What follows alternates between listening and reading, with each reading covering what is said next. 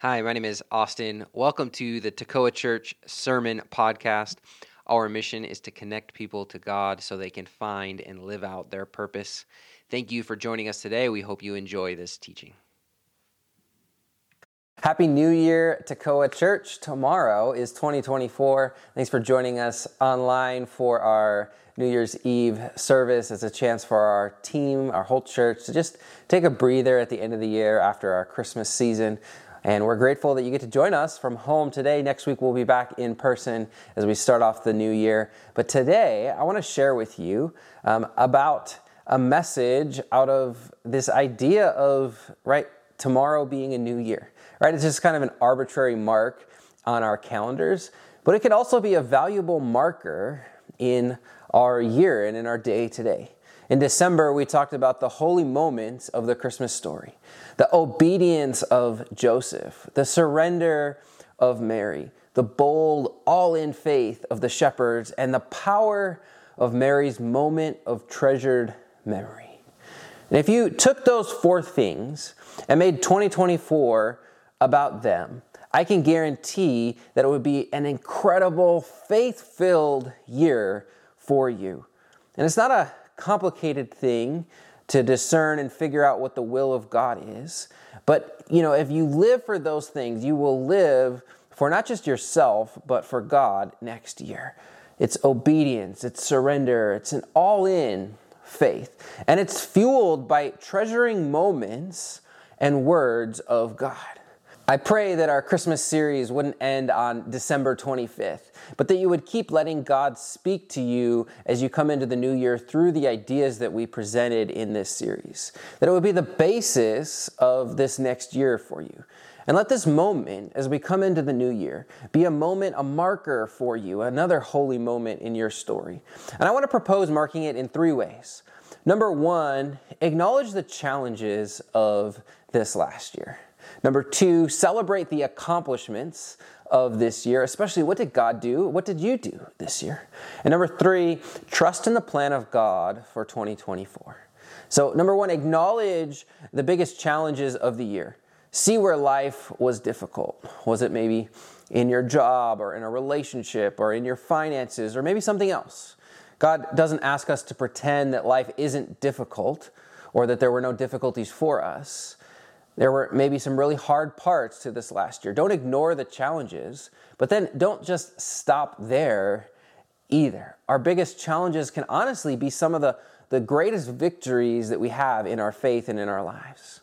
This last year, our church had a location challenge. It was a 9-month journey. You've heard me and Pastor Tim and some others probably talk about this. A 9-month battle for where we would meet as a church.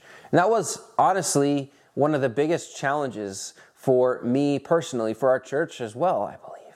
But then it was also one of the greatest accomplishments of the year of making that change.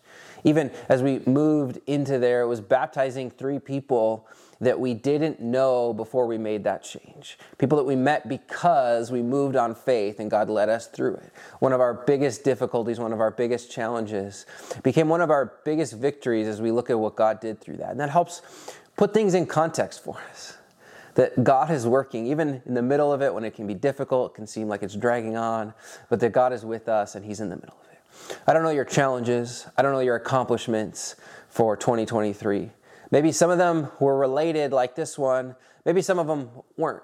Those that were, celebrate those. And look at both, even the ones where they don't feel related, where maybe there wasn't a big victory in the middle of it. But see, where was God in the middle of it? Because He was with you through it all. And that helps us lead into number three. Trust Him in 2024. Trust Him in 2024. So acknowledge the difficulties, celebrate the victories, and trust Him for this next year. We trust because of His promises for the future. We also get to trust because of the witness of the past, of seeing what God has done, that He is always with us, that He has been around us in the middle of it. We trust because of what He does. Because God showed up for me before, I will trust again for the future. And the challenge that seemed so difficult, that God brought us through it. And if God brought us through this, then I'm going to keep trusting and commit to that in this next year. And sometimes you need some more faith. right? Some of our faith is based on what God has done for us, but sometimes we need to borrow somebody else's faith, take encouragement of what we've seen God do. Take encouragement, what did you see him do in somebody else in our church, that if he did it for them, he can do it for me. Sometimes we take encouragement of what he has done in history. Hebrews chapter 12, verse 1 says this, "Therefore, since we are surrounded by so great a cloud of witnesses, let us also lay aside every weight and sin which clings so closely, and let us run with endurance the race that is set before us, looking to Jesus, the founder and perfecter of our faith, who for the joy that was set before him endured the cross, despising the shame, and is seated at the right hand of the throne of God." And Hebrews goes on to list a bunch of people in the history of God's people, people that we can take inspiration from their faith, people that trusted God and he provided for them. If you're going to trust in God's plans for this next year, you also need to know God's plan for you. And the single greatest thing you can do for that is to know his word to us, the Bible. So I want to invite you for 2024, we are going to read the Bible together as a church. And may this be your guiding practice for this year. 20 minutes a day, more or less, depending on what works for you, where you can set aside and say, I'm going to read the Bible. What could God do? What could he do if you did that? I want to invite you to do that with us. We're going to read it as a community. We're going to read through the entire Bible next year, and we're going to break it up. A little bit of the Old Testament, a little bit of the New Testament, and some of the wisdom, Psalms, Proverbs, each day for us to fuel our days and our years, to make space for God to speak to us. And we're going to do it together as a community, because it's always better in community when there's people encouraging you, helping you along, people that talk through, hey, I didn't get that. Hey, that really spoke to me. Hey, that spoke to them. And I learned from how God is speaking to them. Even we're going to do it together in community. So if you want to join us in that this year, click the link that's here. Click the link on the Connect page of our website.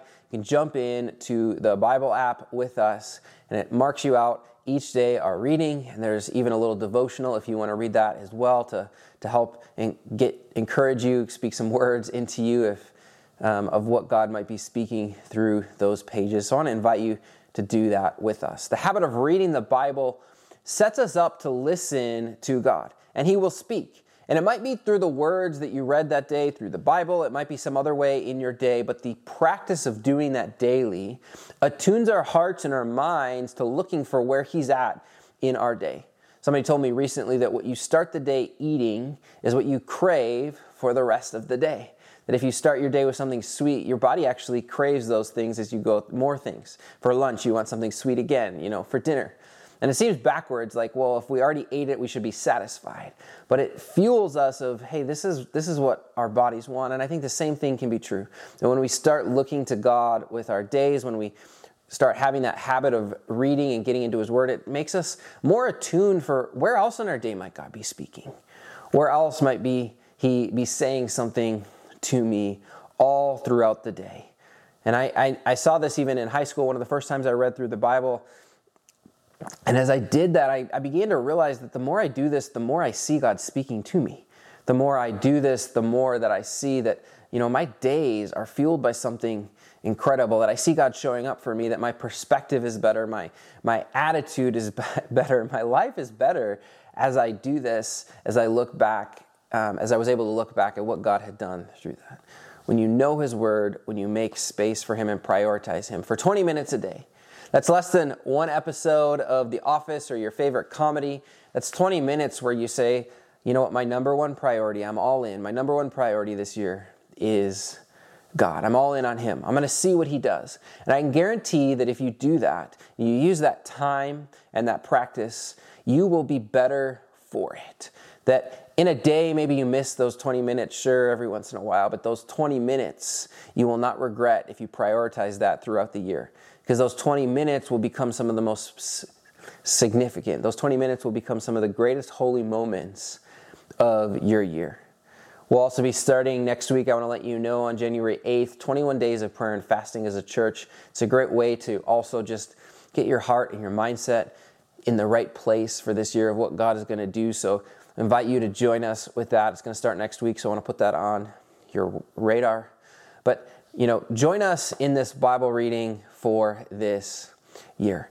Most New Year's resolutions often don't make it past the first couple days, but if you give yourself to this in January, it's going to set you up for the year, to prayer, to fasting, to the Bible, and just paying attention to what God might want to say. It will set you up.